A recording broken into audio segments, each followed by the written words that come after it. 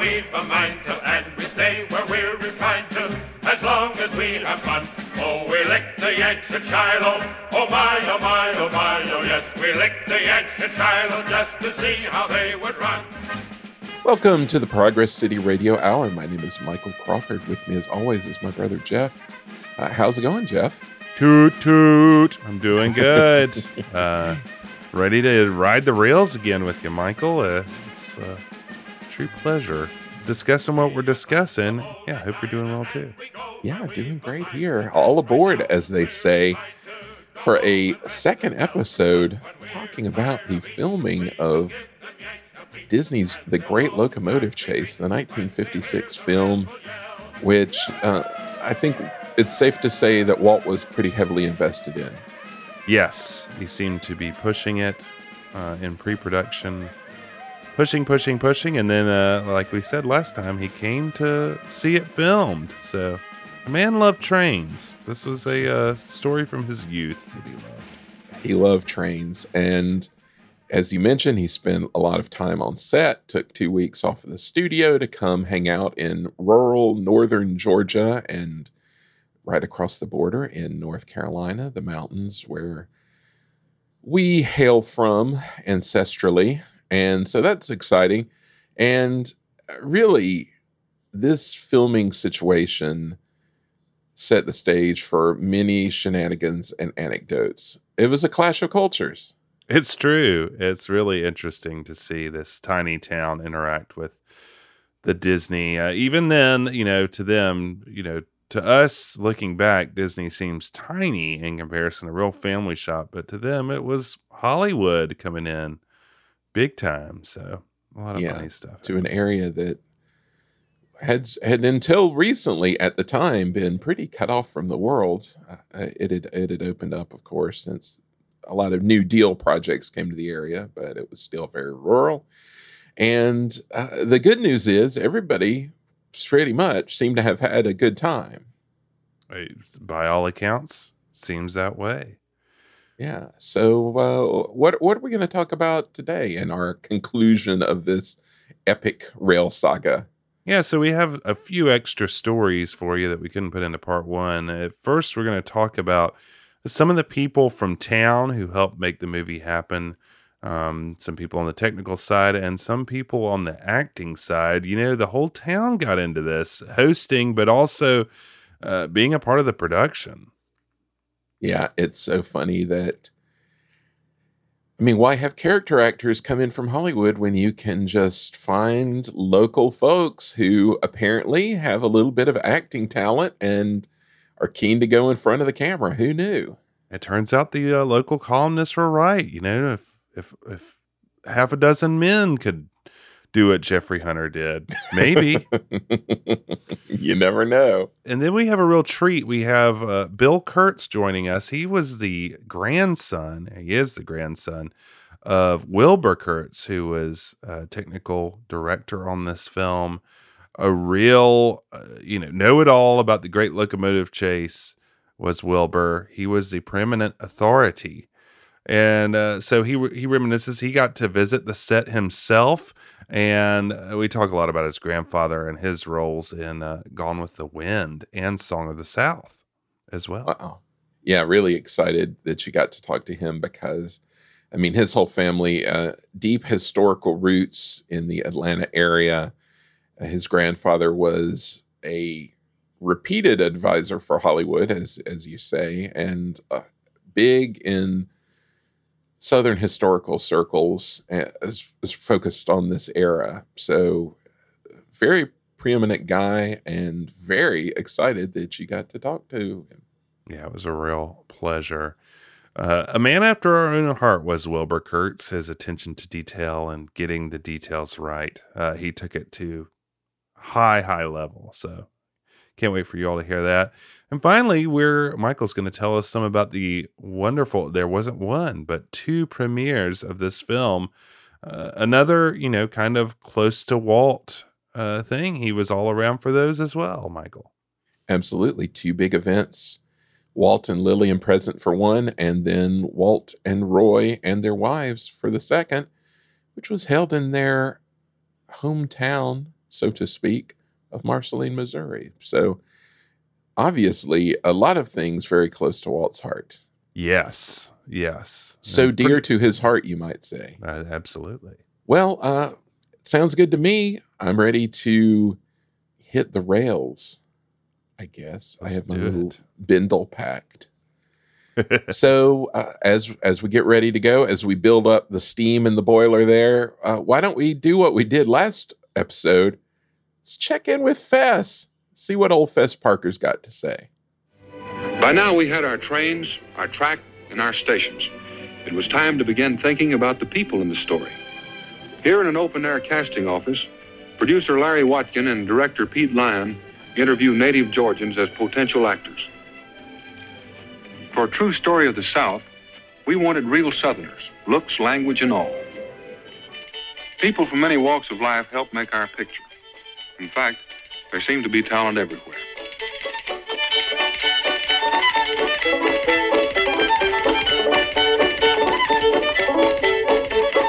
A waitress in real life was our waitress in the Lacey Hotel. Our thespians included a charming lady from Atlanta, a couple of Clayton drugstore clerks, the porter of our hotel, and the owner of the cafe where our boy fireman worked. One of our railroaders was the president of the Clayton Chamber of Commerce. Our recruits included the wife of a local grocer, a salesman whose line was puzzles, and Harvey Hester, who owns one of the most famous restaurants in the South. As we mentioned in the last episode, the filming of The Great Locomotive Chase was a fruitful collaboration between the town of Clayton, Georgia, and the folks at Disney who brought a cast, crew, and locomotives from all over the country to the mountain town. This is a huge economic boon for the tiny town of Clayton, and people got in on the act in almost every stage of production, from building sets to filling out the ensemble, as well as casting and hosting the out-of-towners. One of these Clayton natives was Frank Rickman, who was a person who could get stuff done for the production, whether it be in construction or procuring items needed by the production team. Rickman was on his way to becoming a legendary figure in the area, and state a modern-day Davy Crockett was how he was often portrayed in the newspapers. He was the son of the Sheriff Frank Rickman we quoted in the last episode, and was born in the city jail in Clayton in the 1920s. From an early age, he would catch dog, for his father as he called it, or catch moonshiners fleeing the police from a scene. He would be sent to North Africa and Europe in World War II, having landed in Normandy on D-Day and killed the guard dogs in Dachau when they liberated the concentration camps, according to him. Rickman would return to Georgia to farm and work in construction when he was hired to work on the set of The Great Locomotive Chase. Rickman certainly had the gift of gab, so it would be a shame if we didn't have a clip of him telling his own story. And thanks to Foxfire, a nonprofit in the area that collects stories and lore from all over Rabun County and southern Appalachia, we do have a clip of Frank describing how he came to be noticed by Walt and the Disney crew. Way back when I worked for Roosevelt Coffee in the grading business, Walt Disney come in here and made the Great Locomotive Chase. Well, then I was the go-between between the mountain people and the movie people. And Walt Disney got me to go around and get the mountain people to let me take the board roofs off their houses. We didn't have cedar shakes then like we got now. And I got people to let me take those board roofs off their house, and then I put them a new tin roof or asphalt roof back in the place of that. But then Walt Disney got to watching me work around there. And finally, when the trains come to bring the truck, when the little TF Railroad was still in here then, and when it come to bring the locomotives in from California, they had loaded them in California on railroad cars, but they'd had to lay railroad track up on them flat cars because the locomotives were so heavy, they'd have pushed through the floor, and they laid a railroad track up on top of the car till they wouldn't push through the floor. Well, then when they come in here to make it, the man that was supposed to look after getting them things unloaded, he didn't do his homework. And then when the train come in there, me and Walt Disney was standing up there at the old depot, and 2 or 3 more, and we could hear the little old train a-coming, a-pulling them, and it was a-chugging along, and Walt Disney looked over at me, and he said, Frank said, he first looked at the man that's supposed to do it, and the man turned plum green because he'd overlooked that, and there wasn't nothing here big enough to pick up a locomotive that weighed 200 tons. And so I felt sorry. I was standing out hearing this, and I heard the man that was supposed to do it, he just turned every color in the rainbow. Well, that's the only time I seen Walt Disney lose his cool, and he got excited because they decided that they wanted to take them back to Atlanta and let 2 railroad cranes set them off on the tracks. Well, I was just an old punk boy, and I was standing there, and I felt sorry for that man that hadn't done his homework. So I said to him, I said, I can unload them things. And he says, shh, shh. He said, don't let Walt Disney hear you say that. He said, these locomotives is his pets. And he said, if you was to scratch one of them, he'd have a heart attack. I said, I don't care. I can unload them safer than you can taking them back to Atlanta.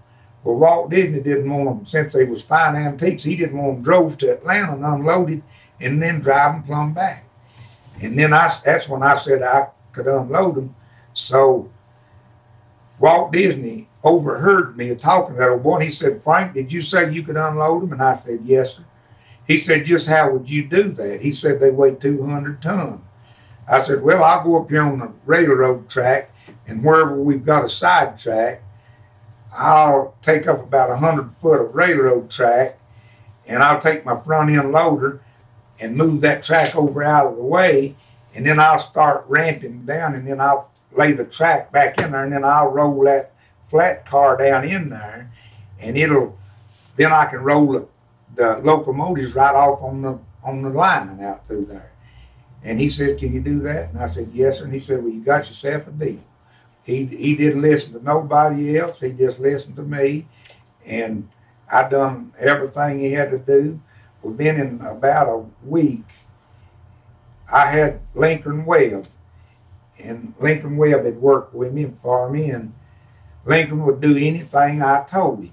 Well, these movie people, they act like they're all specialists, and they just want to do one thing, which one thing's all they can do. And we was doing everything. When I got all that stuff on to work with for the movies and everything, then one day he eased around to me and he said, Frank, he said, I found out and talked to the local people, and I found out what they think about you around here. And he said, I don't want to start no trouble, but he said, I want you to go to California and be with me. He said, I think I need you in my business.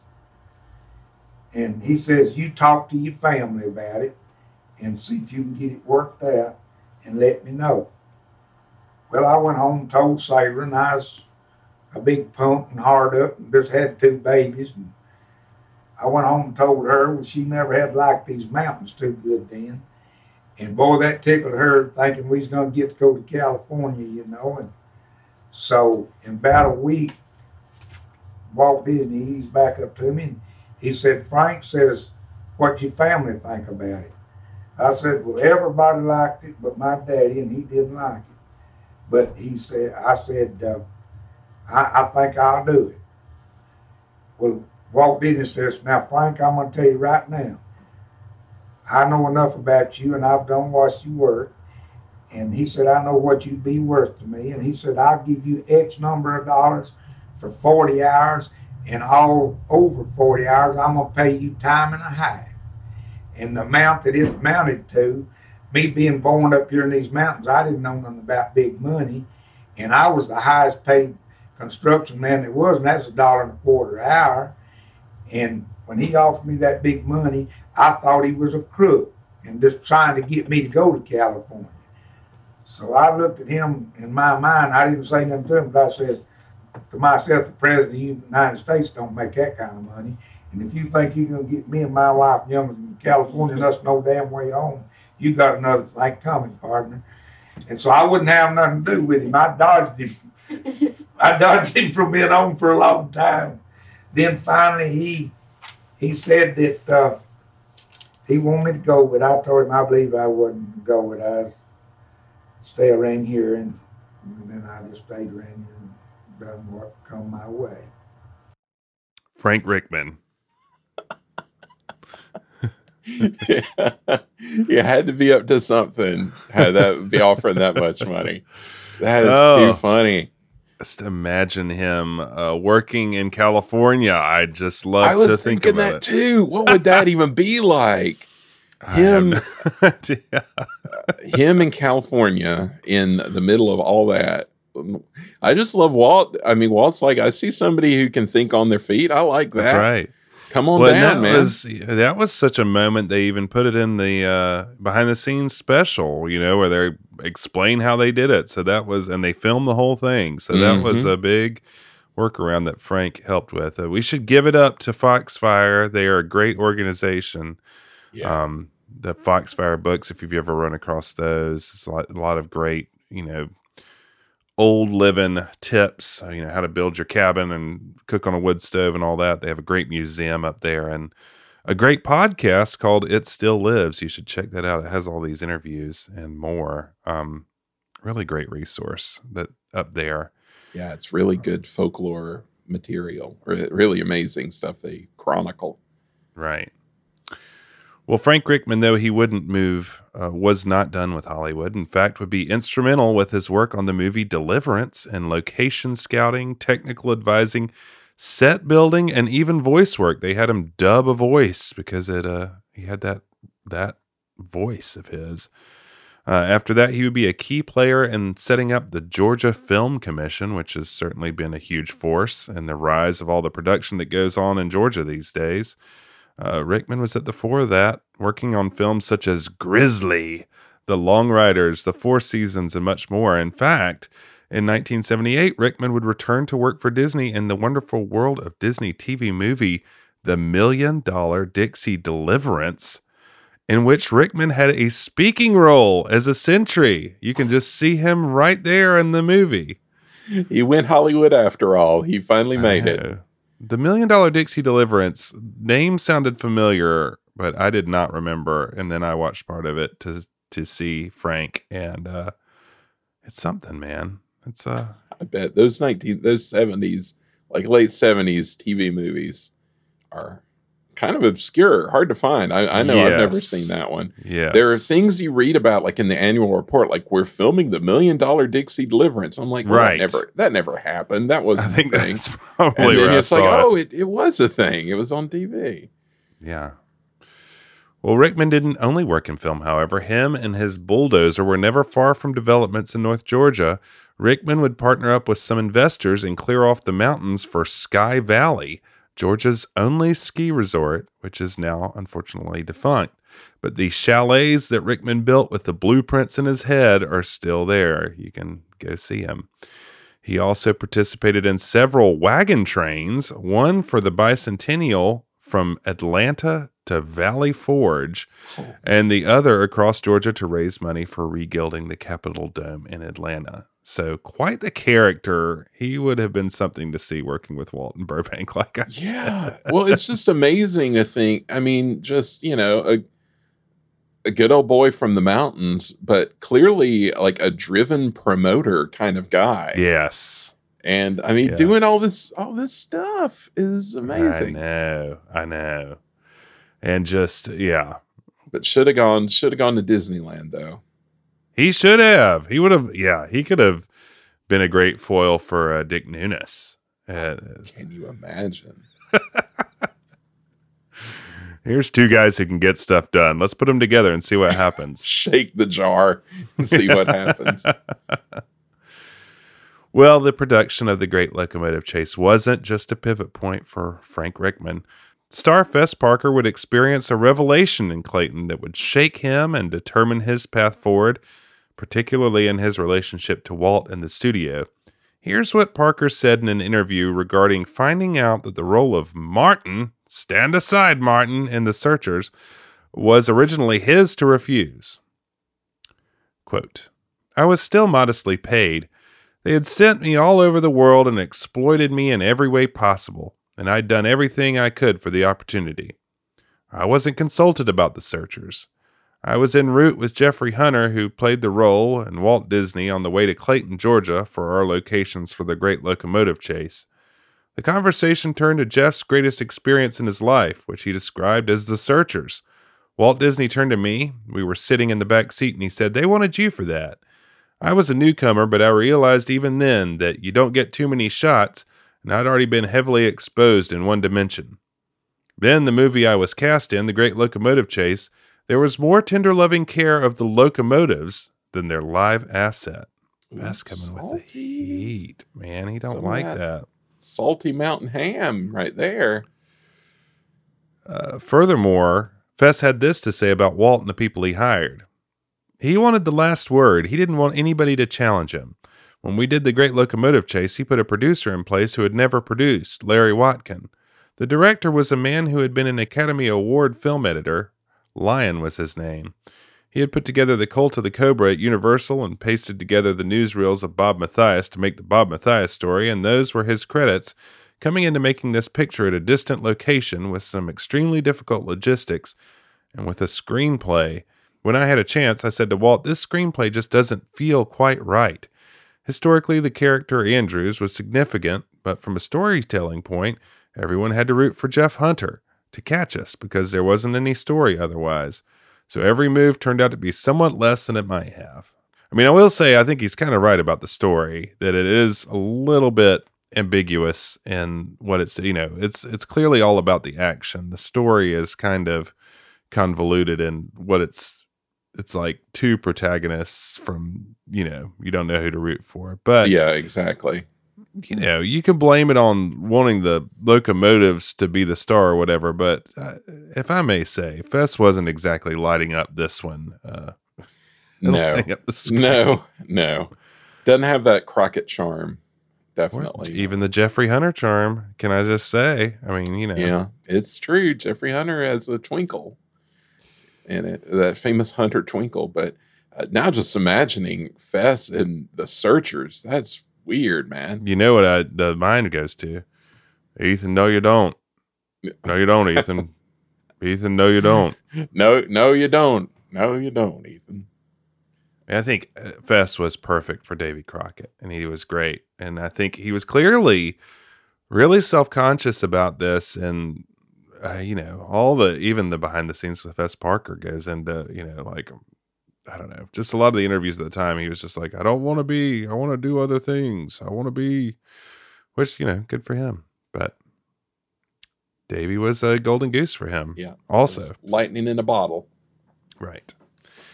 So aside from the black-eyed peas and cornbread he was getting in Clayton, sounds like Fess was getting pretty irritated. Things would only go downhill with him and Disney for years after this. First coming when he renegotiated his contract, Disney balked, and then Fess balked at the role in the movie Tonka.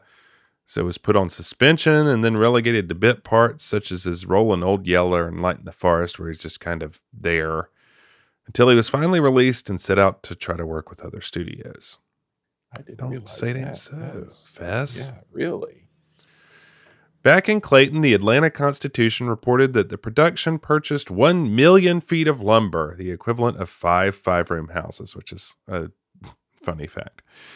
The lumber came from local mills and went to the construction of a number of realistic railroad stations along the Tallulah Falls Railroad, and the railroad itself, of course, received money, and engineers were used to run the trains. They just had to hide.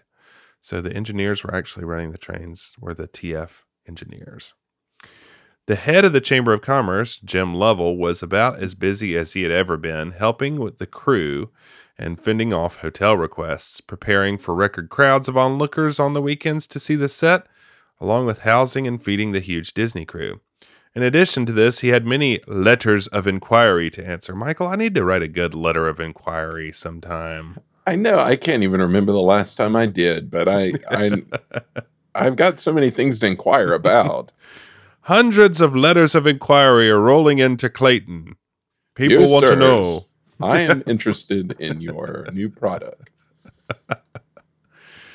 But Jim was eventually hired on to be a local casting director, something he had been working on since the beginning of the production for free.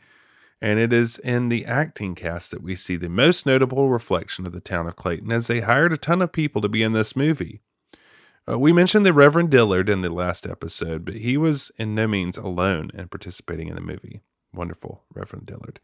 According to the Clayton Times, Mrs. Edward Norton, wife of Clayton's Mayor Pro Tem, was the first Rabun County regular to be signed for a part in the filming. Mayor W.S. Bearden claimed this was the biggest day Clayton has ever had. I bet you there were 10,000 people that passed up and down these streets. And Bearden had a rather outsized role in this movie as well. And I tell you, some of these people, you cannot tell they're not Hollywood people. They just seem like they've been acting. I mean, I could have sworn he was like a bit actor, but he was just the mayor. It is like character roles that they are indistinguishable from just regular character actors. And in all the hype and talk at the time, really praised the Reverend. Like everybody was really into his performance. Yeah. But it doesn't feel like people that got off the street. It feels like people that came from central casting, which is kind of amazing when you think about it. Truly. Well, they got paid for it, man. They got actors with speaking roles paid $70 a day.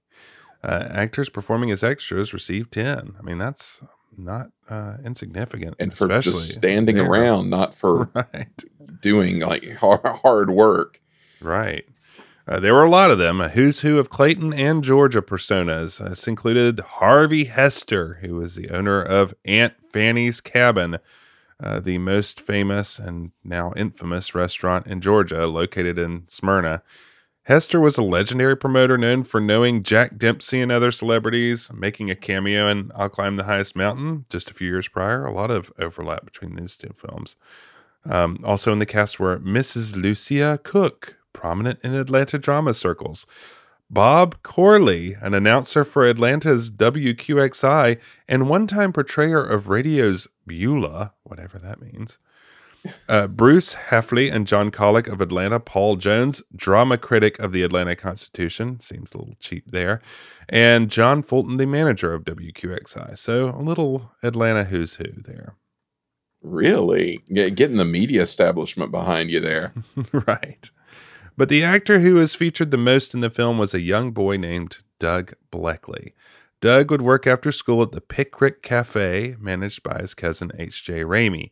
Every day after school, he would go to work at the Pickrick and then head home on a 5-mile walk down War Woman Road to his family house where he was one of 9 children. During his time at the Pickrick, he was noticed by Larry Watkin and Francis Lyon on a pre-production trip to Clayton. They had him audition for the role of Henry Haney, the boy fireman of the Texas. Bleckley did so well in his audition that the Disney crew hired him to a duration contract, now that's some money, and had him featured in many scenes in the film. Now let's hear a little bit about Bleckley's experience in this interview, also conducted by Foxfire. Now I was 11-year-old at the time, and they came in and got to talking to me and asked me, if I would be interested in being in the movie. So I didn't know really anything about it. So I came home and asked my mother. And she had to give it a lot of thought before she would let me even think about letting me be in the movie. And people kept encouraging her, so she decided she'd let me be in it. And they come back in the Pickrick and asked me for an interview up at the Clayton Hotel, which is the old Clayton Inn now, I guess. Mm-hmm. And they signed me a part and told me to let my hair grow out and everything. They'd get back in contact with me. So during that time, they went back to California and they came back to get ready to shoot the movie. And they talked with me again, gave me another part than one they had first assigned me to do, or the part they wanted me to play. And, from then on, it was on the scene. I was in school then, and school had already started. And that was they had me a tutor on the scene, on the set where they were shooting. they get ready to shoot a scene, I just have to leave my classroom and go out for that. They filmed then, which took, I don't recall just how long I stayed here, and then I went out to California to the studio and finished filming the Great Locomotive Chase out there. And then a year later, in the fall of the next year of 56, I went back out there for advertisement and was on the Musketeers for a week series out there on advertisement on the Great Locomotive Chase. Do you remember exactly what Clayton looked like when they was making the movie? Yeah, it has changed How busy it was? a great deal at the time when they were filming the Great Locomotive Chase. It was just it was a booming place. Filming the movie, and they put a lot of people to work that hadn't worked or had a public job. Really, they worked carpenters. And now, anyway, they had things for people to do, building the props and things for the movie. And I'd say at that time that was the most money that was ever in Raven County that was brought in here by that movie. Then there wasn't any textile plants here. The only thing that was here then was a shirt factory. And that worked on, most people that worked there was women. And they were just a lot of work. There's a lot of money involved. They wasn't a tight bunch of people. They really spent the money and paid people good wages. Could you tell me again what your character's name was? The one you played? The one I played was Henry Haney, and I was a fireman on the Texan. And I only had a few lines to say. One was talking to Slim Pickens, and he played the part of Mr. Bracken as an engineer on the train. And it was, "Here's your coffee, Mr. Bracken." And the other line was to Jeff Hunter, who's dead now. And he was, "I'll fire for you, Mr. Fuller." He played the part of, I can't remember the Fuller. He was something in the Army anyway. You said that Walt Disney and all them were nice? They were real nice. Yeah, I met Disney, and he talked to you, and all the directors and all the other stars, Fess Parker, all of them, they were real good. They were just plain down-to-earth people. About the most dangerous part about being on the trestles and stuff? Yeah, we had to shoot scenes in the movies. We had to catch a runaway boxcar with an engine, and we had to catch it right on the trestle. And the old wooden trestle, they'd just vibrate and wobble, and the train jump up and down. That's a pretty scary part, and had to do that several times to get the shot right by catching the runaway boxcar that turned loose, trying to block us all. And that was the most frightening thing then, and was dangerous, probably, on them high trestles, wooden trestles. It was an experience for my whole family, really. And that was, never been no high life too much except for that thing.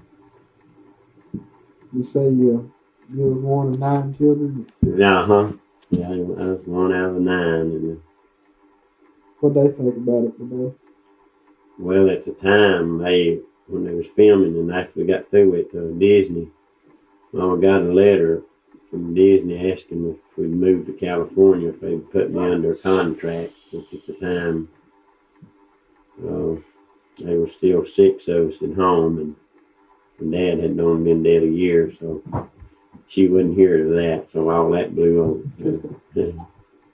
What a story. I mean, this kid working at a diner, getting this big role and getting offered a contract with Disney. That is, it's really amazing just to think of him going from up in the hills to going to Hollywood to be on the Mickey Mouse Club. Right.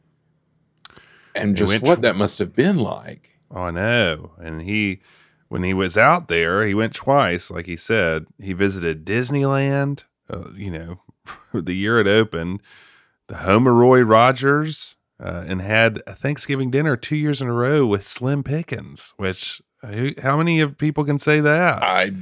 I wish I could.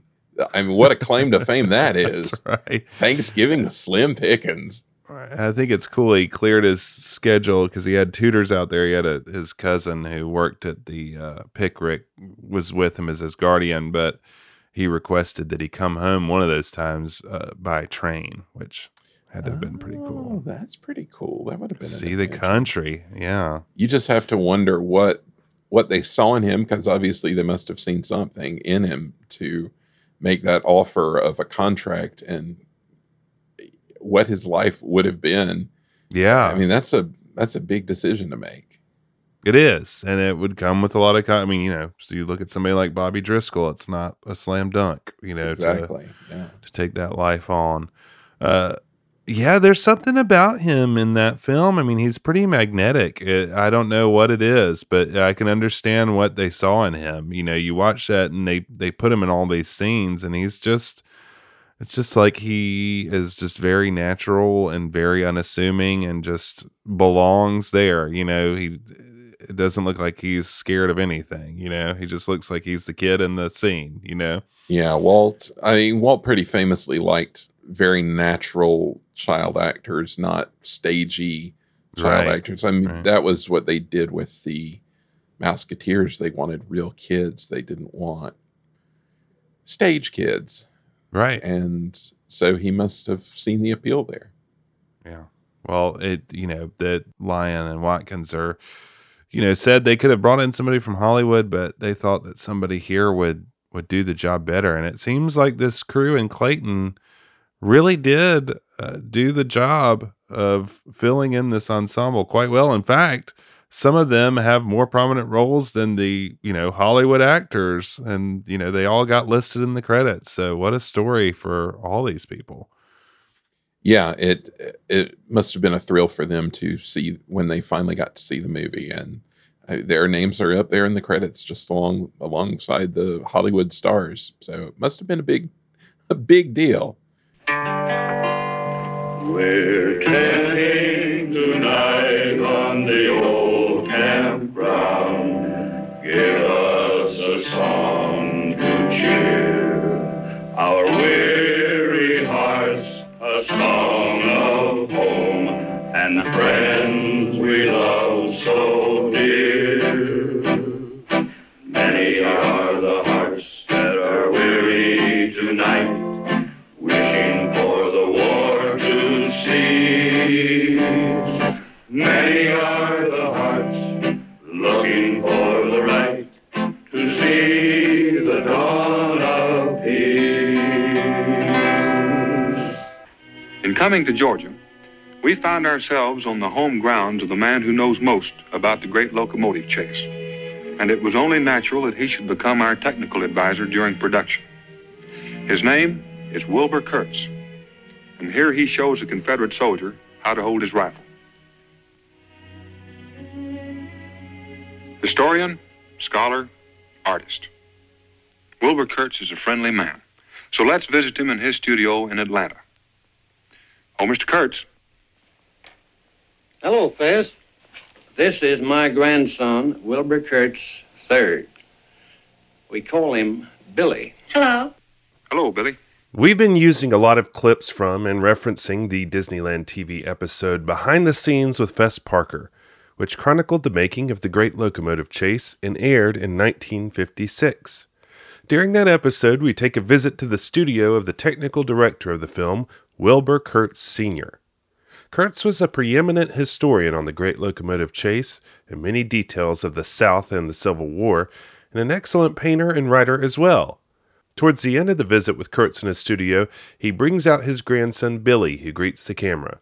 And we are lucky enough to have Bill Kurtz, Wilbur Kurtz III, in with us today, and are excited to talk about his grandfather and his experience with this movie. So, Bill, welcome to the Progress City Radio Hour. Well, thank you.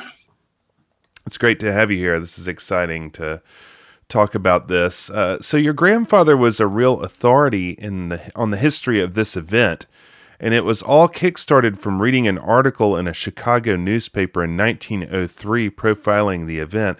How did that interest manifest itself after that? Well, when he read the article, it immediately got his attention. Of course, history had always been something that he loved.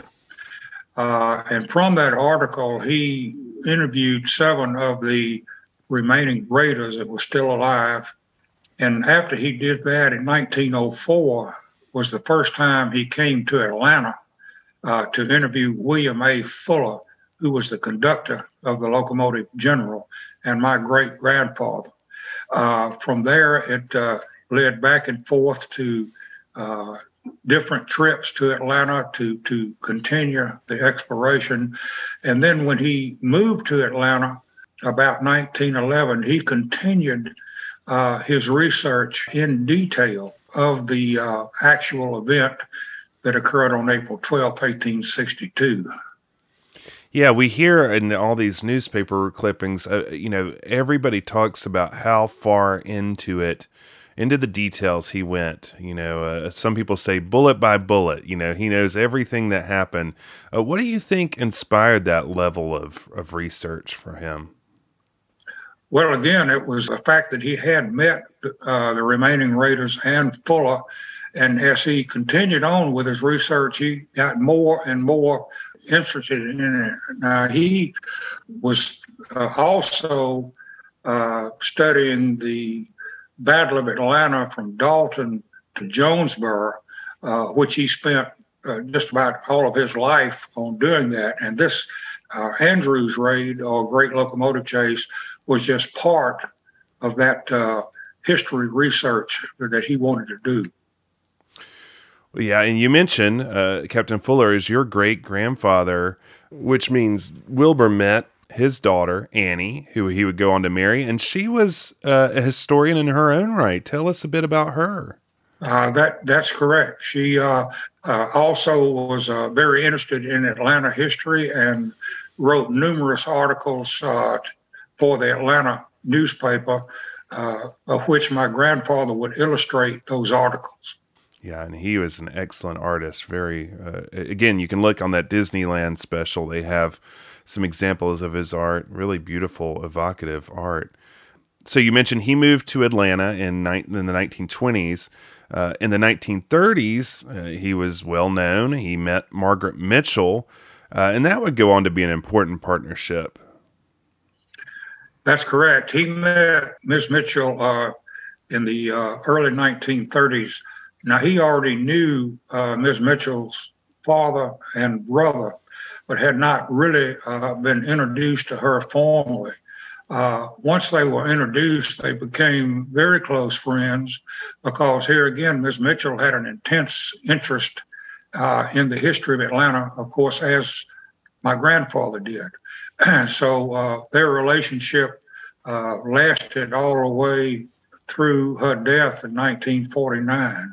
Obviously, Margaret Mitchell, very famous for Gone with the Wind. And when they started making that movie, they tried to have her go out and supervise the production. She tapped your grandfather to do it. But can you tell us a little bit more about that? She did not really want to go to Hollywood and get involved in all the action out there with respect to the film. So she asked Mr. Selznick if my grandfather could come in her place. He, of course, agreed. And then he went on to Hollywood in the first part of 1938.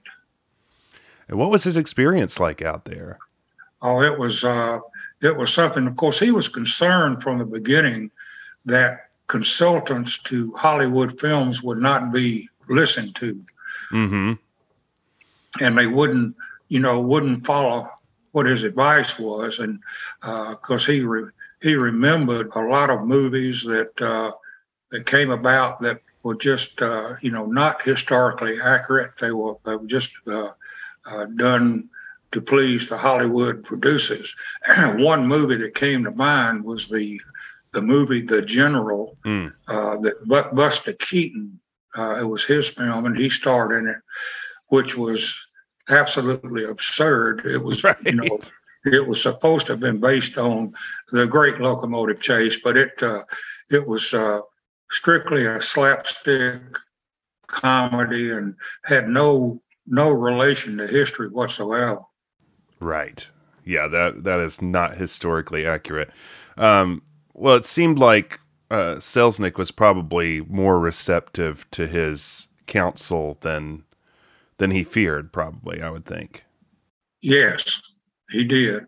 He really did listen to my grandfather, and also instructed his producers to if they had a question of any kind with respect to the film or the book, rather, to contact him.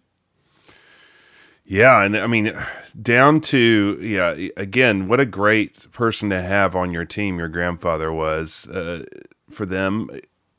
Down to making sure that the color of the clay was right, according to what I've read.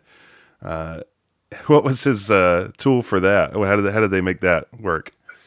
He contacted one of his sons and asked him to go to the intersection of Peachtree and Baker Streets in Atlanta, where he knew there was a red clay embankment. And the son got a sample of the red clay and put it in a small candy tin, and then shipped it back out to Hollywood. And they had great difficulty in trying to reproduce the red clay because there was nothing like it in California. So they had to somehow replicate it. At first, they tried to grind bricks. That didn't work at all because when they ran it through the grinder, the bricks would just come out in chunks. But then they got the idea of using roofing tile, which was very common in California, and they ground that up, and it came out as a powder, which they would spread on the set on which they were filming. And as my grandfather said, it made him homesick for Georgia when he saw it. Yeah, I mean, that ends up being such an important part of the color palette of that movie, and it gets all over them, and and when they're in the streets, and so that was an important detail to get right, and something that you would take you out of California. That red clay, very distinctive. He had your dad measuring lampposts as well, didn't he, or something like that? Yes, there were about 14 lamps on the Atlanta street scene, and they could find nothing that looked like it. So he contacted my uncle, Henry Kurtz, and asked him to go down to the Daughters of the Confederacy building on Jennifer Street and measure that lantern, because it was exactly the type that was used, that would have been used in Atlanta in the early 1860s. He went down and he climbed a pole and began to measure the lantern when two police officers walked up and asked him what he was doing. And he told them about that his father was out in California with the movie Gone with the Wind, and he had asked him to get measurements of the lantern. Well, the police officers actually believed him, and he went on about and measured them, and then sent them out to his father, who made measured drawings, of which I have, of the lanterns, and they were sent to the carpentry shop at Selznick Studios, and my grandfather said if you could describe it or draw it, the carpentry shop could build it. And They did. They replicated the lanterns, and they were historically accurate. That is great. The movie making at that time, when they wanted to get it right, like you said, those people in the fabrication units could do anything. It's really impressive. Well, Gone with the Wind was a huge movie everywhere, but it was a real seismic event in Atlanta where they held a premiere of the movie and all of Hollywood descended to kick off this epic motion picture. I've seen pictures of your grandfather posing with the stars. This must have been a true out-of-body experience for him and your grandmother. Well, this not only to my mother and grandmother, but also, and you're correct, with the city of Atlanta, because Atlanta had never seen anything close to this type of notoriety. And when the film premiered on December 15th, 1939, there were hundreds and hundreds of people outside of the Lowe's Grand Theater in Atlanta to see Miss Mitchell and Vivian Lee and all the other actors, and it was quite a spectacle. Yeah, I mean, just wild, and there he was right in the middle of it. So what a cool experience.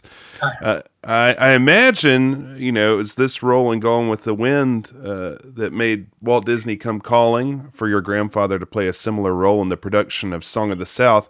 I imagine the accuracy really appealed to Disney. He really loved getting stuff right like that. But how did that play out? Well, Mr. Disney was, of course, aware of the of his participation in the movie Gone with the Wind, and realized that he was an expert on Southern history and plantation life in the 1850s.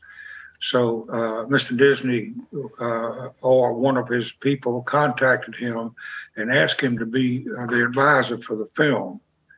Unlike Gone with the Wind, he did not go to Hollywood because my grandmother was quite ill at that time and did not want to leave him. So everything was handled on the telephone or by mail. Now, Mr. Disney did come to Atlanta and met my grandfather, and my grandfather took him down to Eatonton, Georgia, where was the home of Joel Chandler Harris. And he took him and one of Disney's principal artists, Mary Blair, down and toured Putnam County and Eatonton and showed them around, and even took them to a plantation that was still standing and in good shape so they could get an idea of what a plantation house looked like. Then he took them around and showed them split rail fences and briar patches and things of that nature that they were interested in. And he even took them to a working plantation in Adairsville, Georgia, so they could get further information about plantation life. That is extraordinary. We are huge Mary Blair fans, and nobody could get the kind of impression and the color like she could.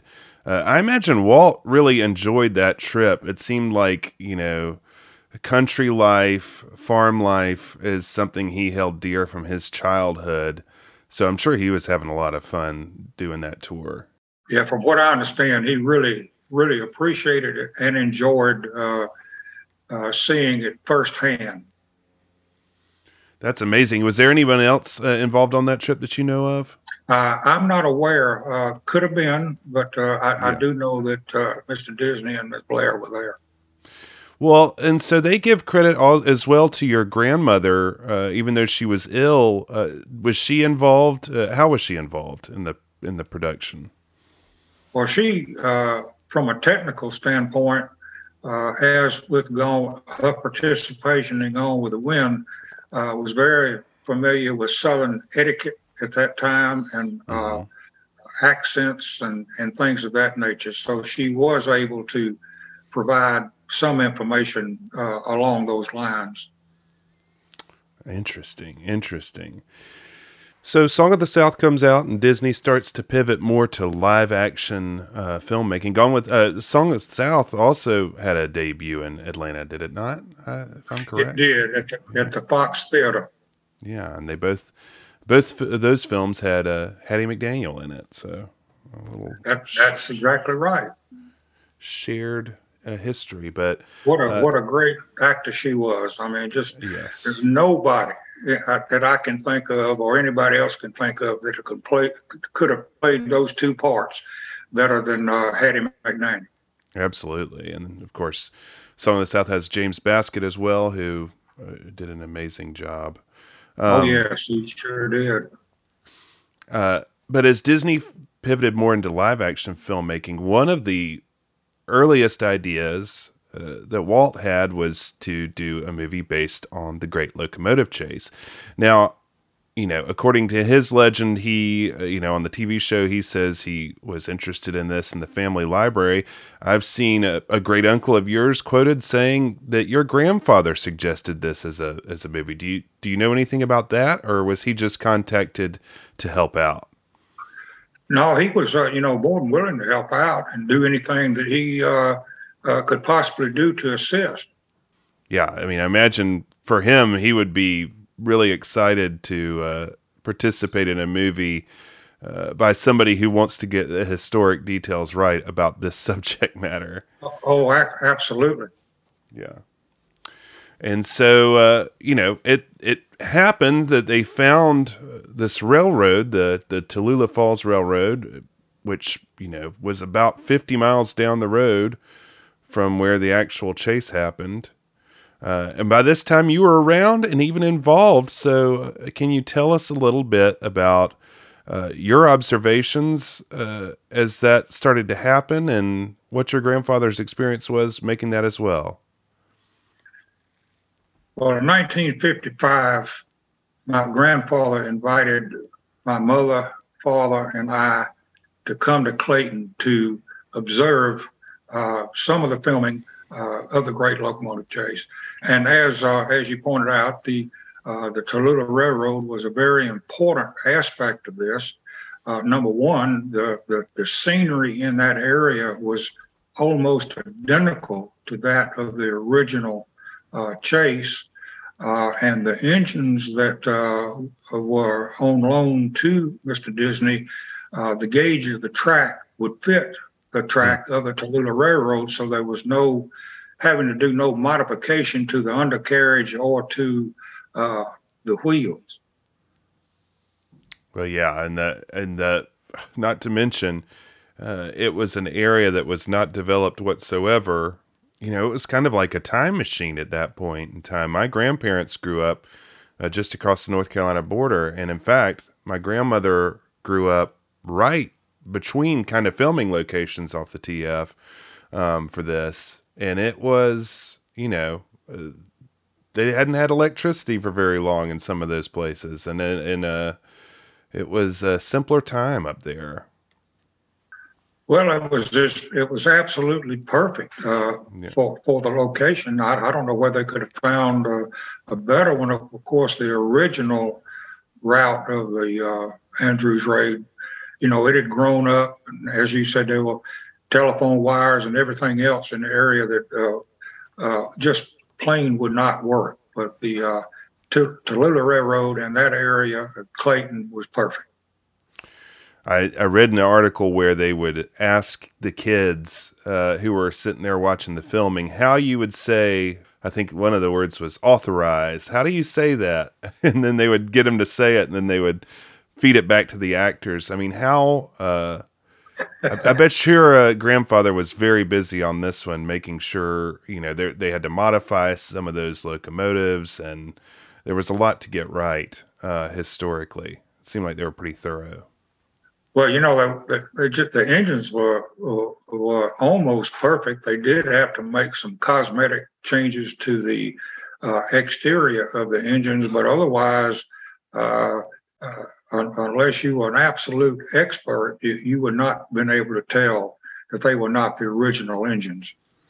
Right. And I think it's funny that there's a lot of stuff made about, Captain Fuller famously ran a lot to catch up to the next locomotive. And there was a lot written about Jeffrey Hunter's ability to run. I think even your great uncle weighed in on that as well. So they had to pass the running test too. There was a lot of exercise in those scenes. Yeah. So when you got to go up there, tell us what you saw. And I mean, you were at the ripe age. We talked to another guy, Scott Gerard, who, was in grade school when Disneyland was being constructed, grew up right across the street and got to see it being built. You're kind of the same age as him. So you were watching Davy Crockett on TV, weren't you? I wouldn't miss an episode. And I had the coonskin hat and everything, all the paraphernalia that went along with it.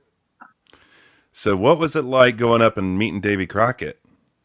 It was an experience. My grandfather first introduced me to Mr. Disney, and he was such a gracious man, nice man, and for him to take time to talk to a 10-year-old boy as he did was just absolutely phenomenal. I then met Fess Parker, who portrayed James J. Andrews, and of course that was Davy Crockett as far as I was concerned. He was nobody else, and what a thrill that was. Then I met Jeff Hunter, who portrayed my great-grandfather, William A. Fuller. He likewise, as Mr. Disney and Mr. Parker were just very friendly and nice, enjoyed the conversation. And I remember that Jeff Hunter lifted me up on the steps of the locomotive that was used as a general, and I walked up into the cab of that locomotive, and I mean, it was the doggonest thing I've ever seen in my life. I've never seen so many knobs, pulleys, levers, and everything else. And even then, at that age, I wondered how in the world did anybody drive a piece of machinery like this? Well, yeah, I still wonder that. I mean, it seems like quite the ballet, really. So were they filming that day when you were up there? They were not. Okay. But the extras, they may have started again that afternoon, but most of the extras were there, of whom I met several, and of course Walt Disney and Parker and Hunter were there, and since they were there, they must have been preparing, as I recall, for filming at some point in time that day. Well, as always, there's always weather concerns in the mountains there. It's just like our Central Florida listeners. You get an afternoon shower almost every day. So there was a lot of waiting around. But, everybody there in Clayton just commented on how nice everybody was. And I think one of the reasons I'm so drawn to this story is that they just embedded themselves in that community. I mean, not only they had a bunch of cast from Clayton and the Atlanta area, but, when filming would stop, just like you're describing, they would sit there and talk to everybody. Walt Disney went into the store and would talk to the guys and eat some cheese, and it just seems like they were just having a great time. Well, as far as the citizens of Clayton, Walt Disney and all those other people, and Disney to them were just plain ordinary people. I mean, there wasn't any putting on or anything like that. They just enjoyed meeting everybody, and it was just a great time. Yeah, I mean, how cool to meet Walt Disney. I mean, that is a very, very amazing thing. I'm so glad he was nice to you. Oh, he was. And then you got to be in this great documentary, which I'm so thankful they filmed. And this is just such a, this is what I loved about the Disney company of this time, is they would take the time to talk to your grandfather, and your grandfather would bring you on. And I mean, all of that is such a great little bit of history that you wouldn't see today. But can you tell us a little bit about that experience? Well, my parents took me over to my grandfather's studio in Atlanta, where they were doing a part of the behind the scenes with Jeffrey Hunter. And I, unaware, I was going to take part in this. And they handed me a script, which if I'd have had 2 weeks to study it, I could have probably memorized it. So fortunately, they cut it down to one word, and that was hello. And that was a great relief. But that in itself was an experience to see how that type of filming was done with the large cameras and the lights and all of that. It was just something else. Yeah, his studio looks really incredible too. I mean, that had to be a cool place for you to visit, even when there wasn't filming going on. Oh, absolutely. But yeah, you really did that line with gusto, did well. It's funny, it's all filmed like a conversation with your grandfather and Fess Parker. So I imagine that took a little bit to get right, but it's such a great little part of the thing. Oh, and yes. So that wasn't the end. You heard a little bit more from Disney after that was done. Can you tell us a little bit about that?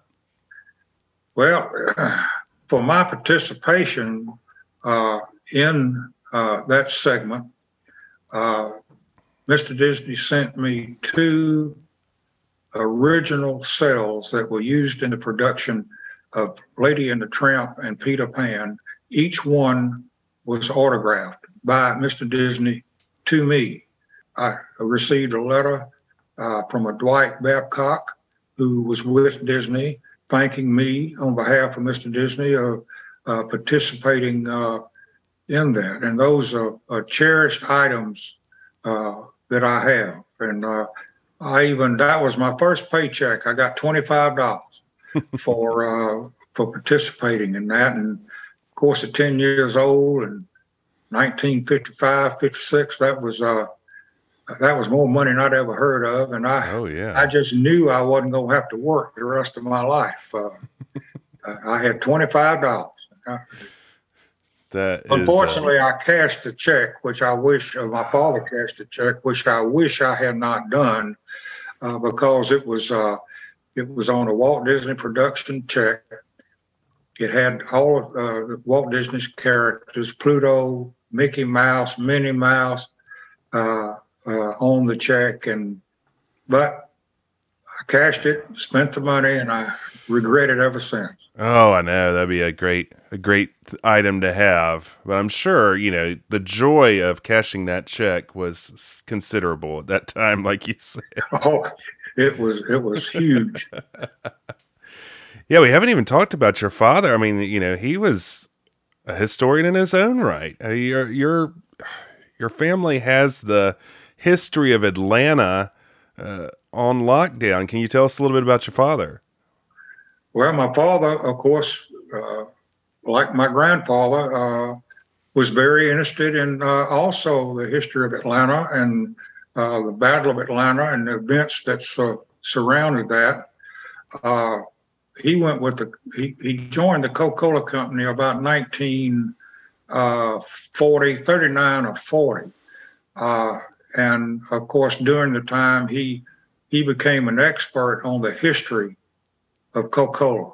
And Coca Cola to him was everything. I mean, he loved the company, and he was there for about 38 to 40 years.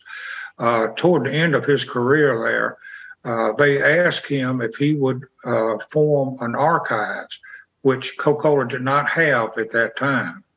So he spent about the last 5 or 6 years of his career putting together the archives, organizing all the history of Coca Cola, all the way back to Pimpleton and the creation of the syrup of Coca Cola. That's interesting. It was in that time frame because, our listeners and Michael has some experience at the Disney archives. It was done in the wake of Walt's death around 1966, so they had to be around the same time. Boy, I bet the Coke archives has some incredible pieces in it. It is unbelievable. I have not seen it lately, but I visited my father there and in the archives on numerous occasions, and anything to do about Coca-Cola, the origins, etc., was there. Wow. The original documents, and you just can't imagine what he put together. Yeah, it seems like a company much like Disney that really preserved their stuff well, and it's really great for historians that they have. That's such a great thing. So, did you by chance have the opportunity to attend the premiere of the Great Locomotive Chase when it came to Atlanta? I did not attend the premiere. I do not recall why I wish I'd been there, but of course, shortly thereafter, I did see it, and to this day, it's just a great movie. I watch it frequently.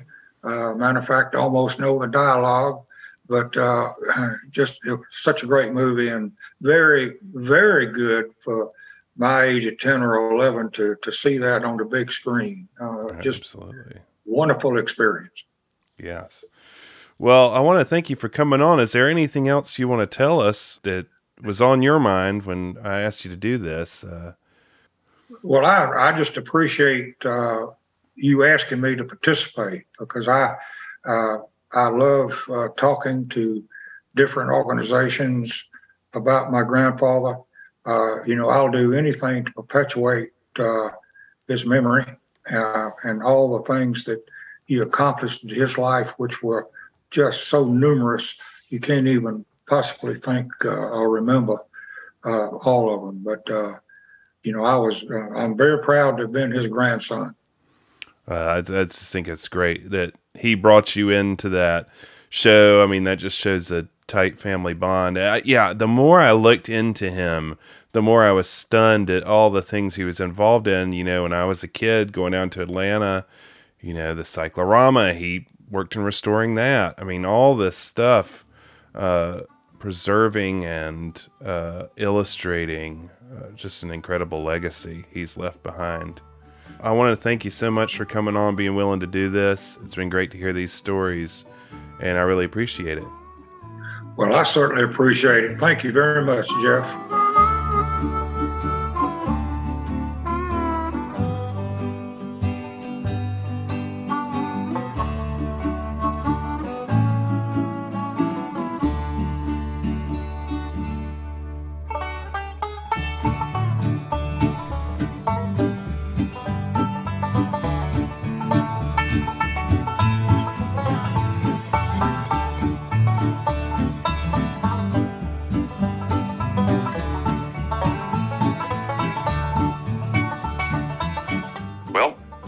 We've seen the preliminaries, bits and pieces. Now let's put them together and relive the excitement of the most thrilling of railroad adventures. Well, when you consider how excited Walt was about this particular film, perhaps it's unsurprising that the Great Locomotive Chase had a big gala premiere. In fact, it had two. And these weren't Hollywood premieres either. One took place in the South, where the film was set, and the other took place in a very familiar Midwest location. The big world premiere took place on June 8th, 1956, in Atlanta. This was an all-hands-on-deck, 2-day affair that saw Walt and his actors wined and dined throughout the Atlanta region. And boy, this was quite an event. When you forget just how long ago 1956 was, stories like this really knock the point home. Atlanta was a very different place. Yes, it was the capital of the South and all that came with it in the 50s. Exactly, as we shall see. The fun began on Thursday the 7th, when fans turned out at the Atlanta airport to greet Walt and Lily. Reported one journalist, "The producer, relaxed and affable, signed autograph book after book." So I'm glad Walt very casual, relaxed and affable. Mm-hmm. Interestingly, Walt and Lily had flown in directly from New Orleans, where they had visited friends and shopped for antiques and items for Disneyland. Now, the first thing this made me wonder is, what were they buying for Disneyland? And is this the famous trip where Walt bought the animatronic bird which would inspire the Tiki Room? Which was bought in New Orleans. I found dozens of different stories online talking about the bird purchase, but nothing actually said when he bought it. But it would have been wild if this was the same trip. So it's true. They seem to make it to New Orleans quite often. So, but yeah, I mean, maybe. It's definitely possible. That time frame would make sense. Bothering everybody at the event, talking about this. You got to see this thing. See this bird I got. That evening after they arrived, the Disneys presided over a Disneyland ball, a spectacular costume ball of around 800 guests, which was held in their honor in the grand ballroom of the Dinkler Plaza Hotel. The ball was held by the premier event's two sponsors, the Georgia Federation of Women's Clubs and the Young Matrons Circle for Tallulah Falls School. So you can only imagine how mid-century Southern society this event must have been. I can just see the cottage cheese and pineapple Oh, yeah. somewhere on hand. Definitely. The event had a heavy Disney theme, with guests asked to wear costumes or carry accessories representing Disney characters. It was apparently quite a big deal. The decorations committee chairman, one Mrs.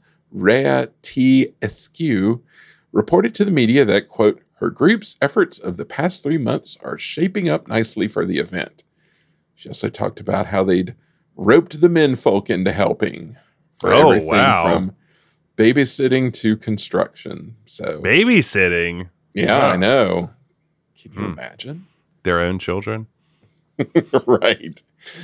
And what decorations these were, everything had a Disneyland theme, with a railroad station forming the entrance to the ballroom, of course. A front view of the Locomotive General featured a headlight which served to spotlight guests as they entered. So it was kind of like, nice, fancy prom entrance there.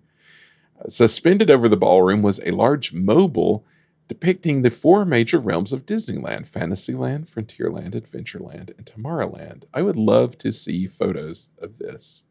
I know. Yeah. I mean, every time I'm hesitant, if you theme something after all the realms of Disneyland, I'm all in. Mm-hmm. And just a big mobile overhead. Yeah, come on.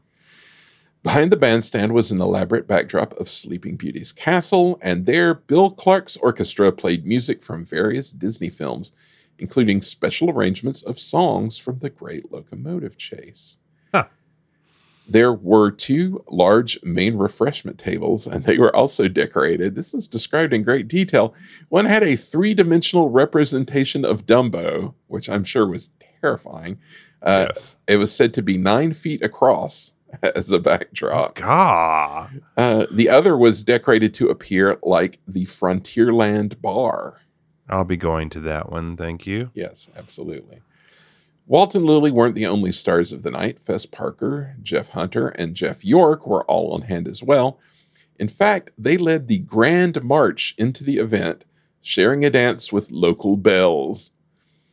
After the parade of costume guests, the costumes were judged by Walt, and prizes were awarded for best dressed individual, couple, and group.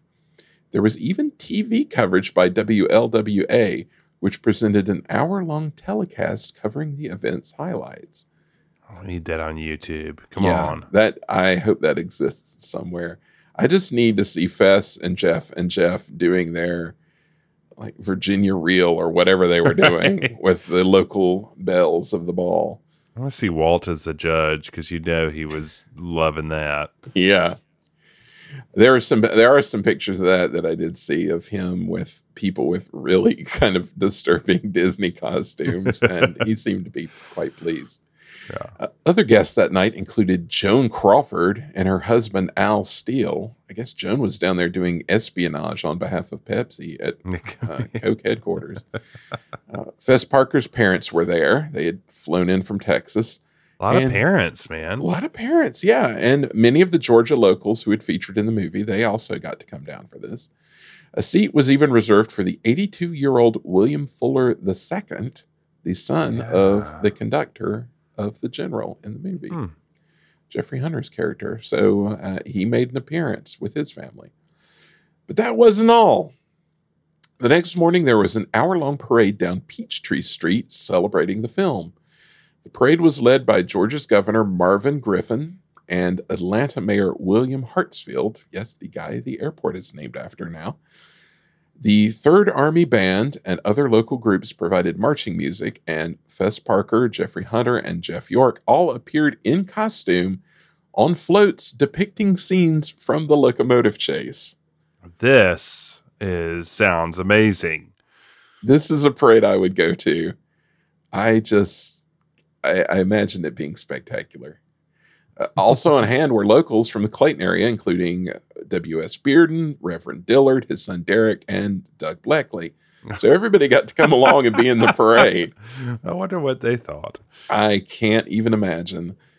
Walt and Lily were in the parade, naturally, as were a slew of Disney characters, and children along the route were given balloons, ice cream, candy, and comic books, so not a bad deal there. Nice. Yeah. It was a big, big event. The gang was then treated to a luncheon at the Capital City Club before attending a press reception at, and I wish I were making this up, a popular local restaurant called Mammy's Shanty. Mm-hmm. This was indeed a real place. Look it up or don't, considering that it was pretty awful.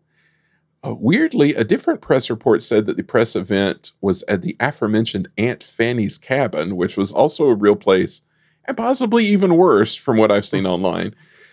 But judging from the fact that Mammy's Shanty was actually on Peachtree Street and the other was out in Smyrna, I assume they had their big event at the Shanty. And I'm telling you, this search sent me down a rabbit hole of old Atlanta restaurants, and man alive, it was unpleasant. Yeah, there's some stuff with Aunt Fanny's Cabin, which I looked into. Very, very disturbing. Yeah. I could just do a podcast about the horrific aspects of Aunt Fanny's Cabin that I came across in a 5-minute search.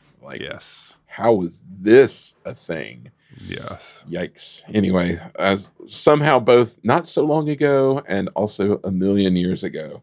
Thank goodness. Thankfully. Anyway, that night was the big event, and Walt and Lily and all the stars arrived in their cars out in front of the Loew's Grand Theater, the same theater where Gone with the Wind had premiered in 1939. They arrived to waves of applause from fans. This was like a big deal. This was a big premiere. Klieg lights and everything. Fess Parker turned to the crowd and told them, "I'm sorry to say I play a Yankee, but hope the people of Atlanta will forgive me. Really, I'm just a country boy." Inside, the evening's program began with an animated short, Jack and Old Mac, which I love, directed by Bill Justice. Jeff, I gotta just take a moment for this short and the mental image of it premiering to a theater full of people in tuxedos and evening wear. I am way into it. When I found out that this was on the bill, I was really obsessed because this is one of those really special shorts, just of who it involves in the production of it. But yeah, one of those weird shorts where you're like, how did this get made? But how did it get made? But then you look, and as you say, everybody on the production staff is like, oh my gosh. Yeah. Extensio, just a whole bunch of people. And Ivan Earl, and it's just such a weird, obscure little short. When I saw this, you had sent me photos of the program for this event, and it was listed there as Overture, Jack and Old Mac. Right. And I could not believe that was what accompanied this movie. And just picture everybody just sort of nodding along and smiling as this unspools. This is the million years ago I'd like to jump back into. If it was all Jack and Old Mac back then. Yeah. Just put me in a time machine and put me back there. Bill, they loved your cartoon. They read it really well. They loved your picture, Bill. Oddly, one media report from before the event said that the short to be shown was going to be How to Have an Accident in the Home, starring, of course, the legendary character J.J. Fate. That doesn't seem to have been the case, but how amazing would that have been? Would have been an interesting tone to put out there right from the start. Welcome, everybody, to our event. Here's how not to electrocute yourself. What in the world? With Donald Duck. It's probably a good choice to change it to the more benign Jack and Old Mac. Yeah, less intimidating for sure. Yeah. Although it would have been a big signal boost for JJ Fate, which I'm in favor of. It's true. The cartoon short was followed by one of Walt's People and Places featurettes, Men Against the Arctic, which was written, directed, and narrated by the great Winston Hibbler. What a program this was. I know. I mean, this is the real sweet spot, in my opinion, of the studios. You got the great talent and animation still there. And then you've got these great, I feel like his documentary stuff is so great. And then the, beginning of this historical drama. So a lot of serious stuff. And then, a little zany, but, yeah. If it really was Walt showing out, here are all the things I can do. I can do cartoons, I can do featurettes, I can do movies. And man, the children of the see... world should have a place built where they can be in a canal boat ride. Exactly. I wish those people and places were on Disney Plus. Just got to get. And they were supposed to be originally. I think they said they were going to do a new one. They're going to do some new ones. They had said at the start. I don't know what happened. I really wish they would have and put the old ones up, because see a remastered version of it would be. I mean, they were in CinemaScope and Technicolor. Yeah. So one would assume they looked pretty good. I know. Put them up. Put them up. Once they got those CinemaScope lenses, more of those made, they could do it.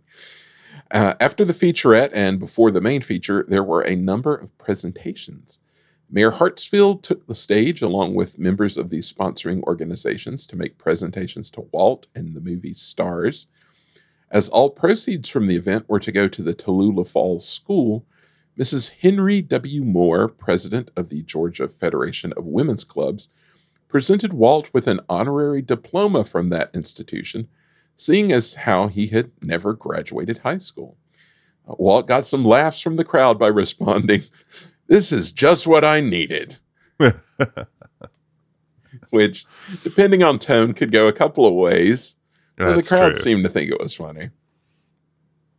Walt also received an engraved ship's bell from the Coast Guard icebreaker East Wind, presented to him by Vice Admiral A.C. Richmond, Commandant of the United States Coast Guard.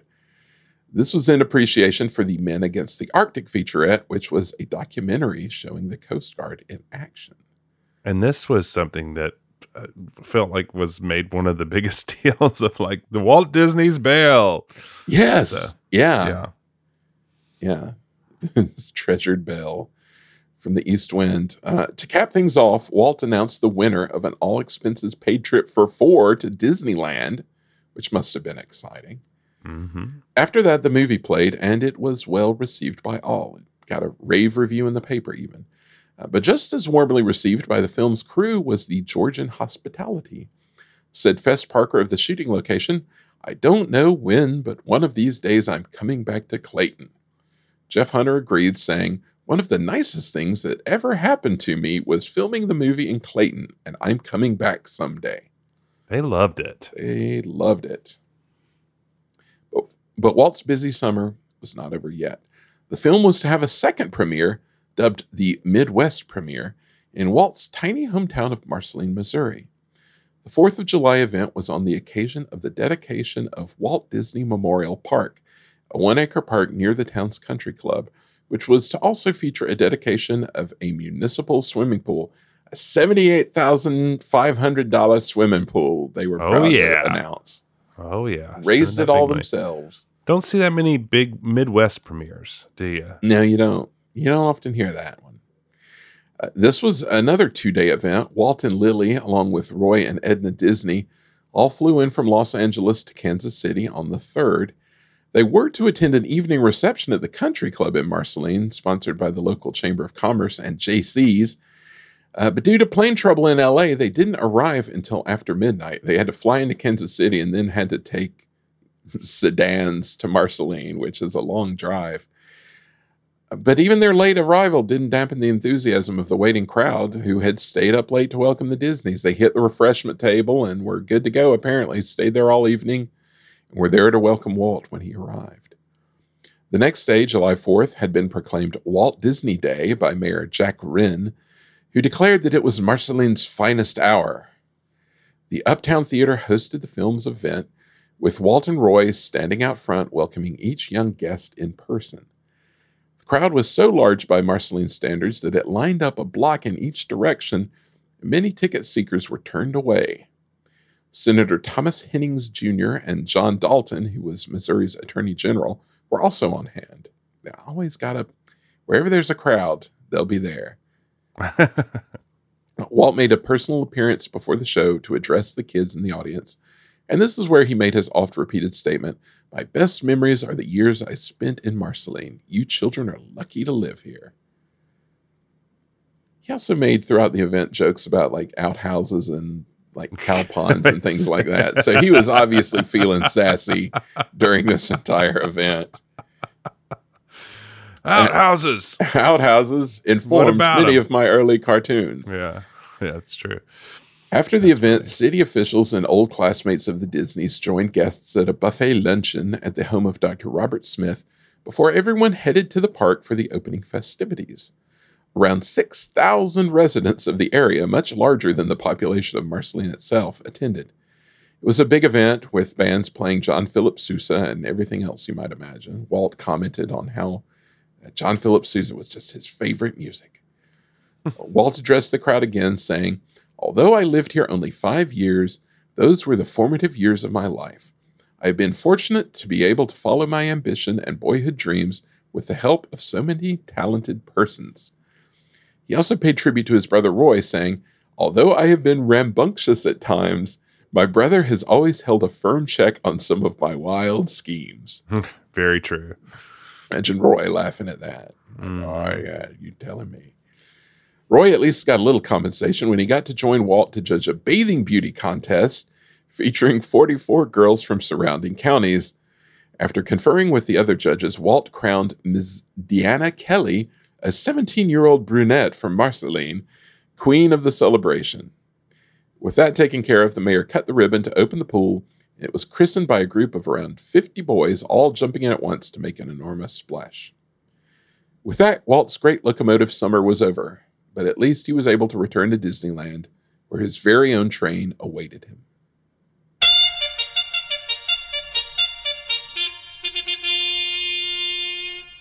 Chanting tonight on the old campground, give us a song to cheer our weary hearts, a song of home and friends we love so dear. Many are the hearts that are weary tonight, wishing for the war to cease. Many are the hearts that are looking for the right to see the dawn of peace. So that wraps up our deep dive into the Great Locomotive Chase. Michael, how does it feel coming out on the other side of the exhaustive history? There's still more to be talked about, actually, but we'll leave it at that for now. We'll leave it at that, but there are, as with so many things, there's always more to talk about. But feel good, on the rails again. It's always good to hit the rails and see what you can see. I'm a big train advocate, so this is fun to talk about. You see the appeal in the story for Walt very much so it was fun to really dig into this. Yeah, and if you're ever in the Atlanta area, you should take the trip. You could do the Kennesaw, you could go see the Texas, you could see all of the locomotives involved, and go up to Clayton and Franklin. It's a beautiful trip. So absolutely, email us for tour advice. That's places to stop. Email us podcast@progresscityusa.com. Yeah, we'll give you some hot tips on places to stop. But you had a lot of help, a lot of local resources in digging around for this story, didn't you? I did, especially the Rabun County Historical Society were very helpful. They were very curious what I was up to, and very friendly, and I appreciate their help. And the library and all sorts of folks I talked to that we haven't shared, but an interesting time, and some family that have some memories of this. So absolutely. It's interesting. Unexpected connections to the left and to the right, but it is great. You mentioned the Historical Society. There's so many good people doing good historical work out there. And, even in these small towns and these small areas, people archiving and keeping the history and doing a great job. And I just think that's great. Absolutely. And very necessary. So, North Georgia is a really interesting place. There's a lot of interesting history up there, the Tallulah Gorge and the resort area up there. So again, worth a trip, but very kind of, not your typical mountain burg. There's something different about that area. Head on up through there, go through Franklin, head up to Cherokee. Oh, yeah, sure. See, so and over there where some Davy Crockett was filmed, over in the Smoky Mountains Park. So it's true. Regardless, we're going to watch the caboose heading over the horizon with old Henry Haney, making sure everything's safe, and let them go. And before we go to what's next, Michael, I want to check in and see if anyone's joined our Patreon this month. Yes, they have. We are excited to welcome to Patreon this month Brett and Mary and Wilson, whoever that is. Hooray, hooray. Hooray, hooray. Welcome to the Patreon. They're, of course, signing up for early access to episodes, early access to documents that I'm putting into the Progress City Public Library, so sort of rare Disney ephemera, if you're into that sort of thing. And, of course, at the silver level, you'll be joining us for our monthly live stream event, which is always really fun. And for anybody keeping score, I wasn't able to participate in the last 2 live streams because my internet was so horrible in the mountains. But I'm excited to say I'll be back. I know. Which will be fun because I missed, the first one I could follow on chat, and the second one I couldn't even do that. So it'll be good to be back. Yes, it will be very good. It'll be very good to have you back. Talk about a high wire act. My goodness. Yes. I'm sure everybody will be very happy about that as well.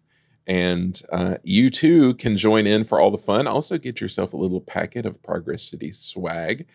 And it's all tax deductible. Did I mention that? Yeah, you can deduct it from your taxes.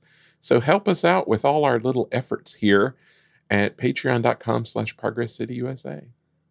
Yeah, thanks to you all who have already signed up for that. We really appreciate it. Mary and Wilson, I think I met them at the Retro Magic event. I think they were there. Yeah. They tend to show up for these things. Yeah.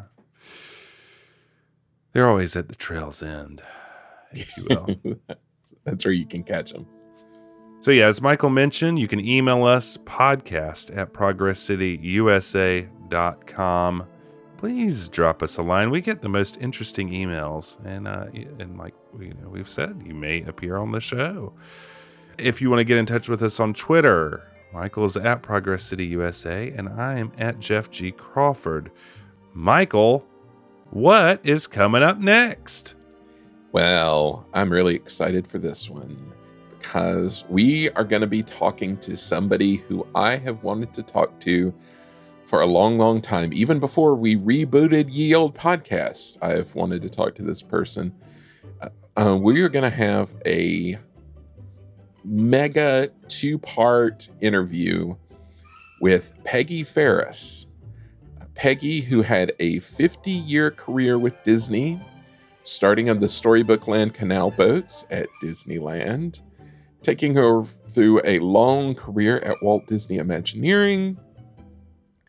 She did so many fascinating things and met so many fascinating people along the way. She herself is a fascinating person. I am so excited to bring this to you guys. Yeah, it's I have listened to a lot of this, has been editing. It's a real treat, everyone. It's one of those, she's one of those people that just is in there at the right time and just catches so much interesting, different historical things. So please tune into that. It'll be a real treat. And then we'll roll into the fall and all beyond. So exciting times here. Great interview with Peggy coming up. Please tune in. And on that note, from all of us to all of you, we will see you in 2 weeks with Peggy Ferris. So long, everyone.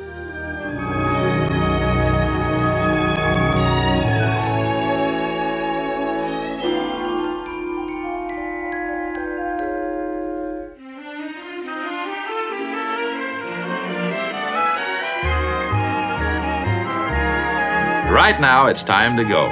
Remember, everything you've seen here in our all-electric city is really possible today. So if you know any cities looking for a new springtime of progress, tell them about Progress City. Thanks for joining us. They call it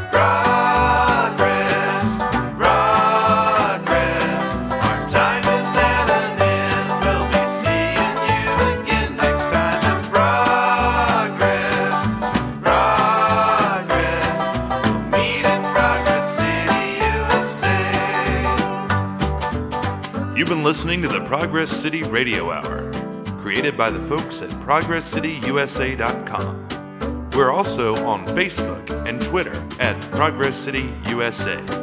If you want to contact us, please write podcast at ProgressCityUSA.com. The Progress City Radio Hour is recorded at Arbor Ridge Studios in Chapel Hill, North Carolina, on the web at arborridgestudios.com. The title theme was composed by Jeff Crawford, whose music can be found at jeffcrawfordmusic.com. Please join us again soon for another Progress City Radio Hour. They call it Progress.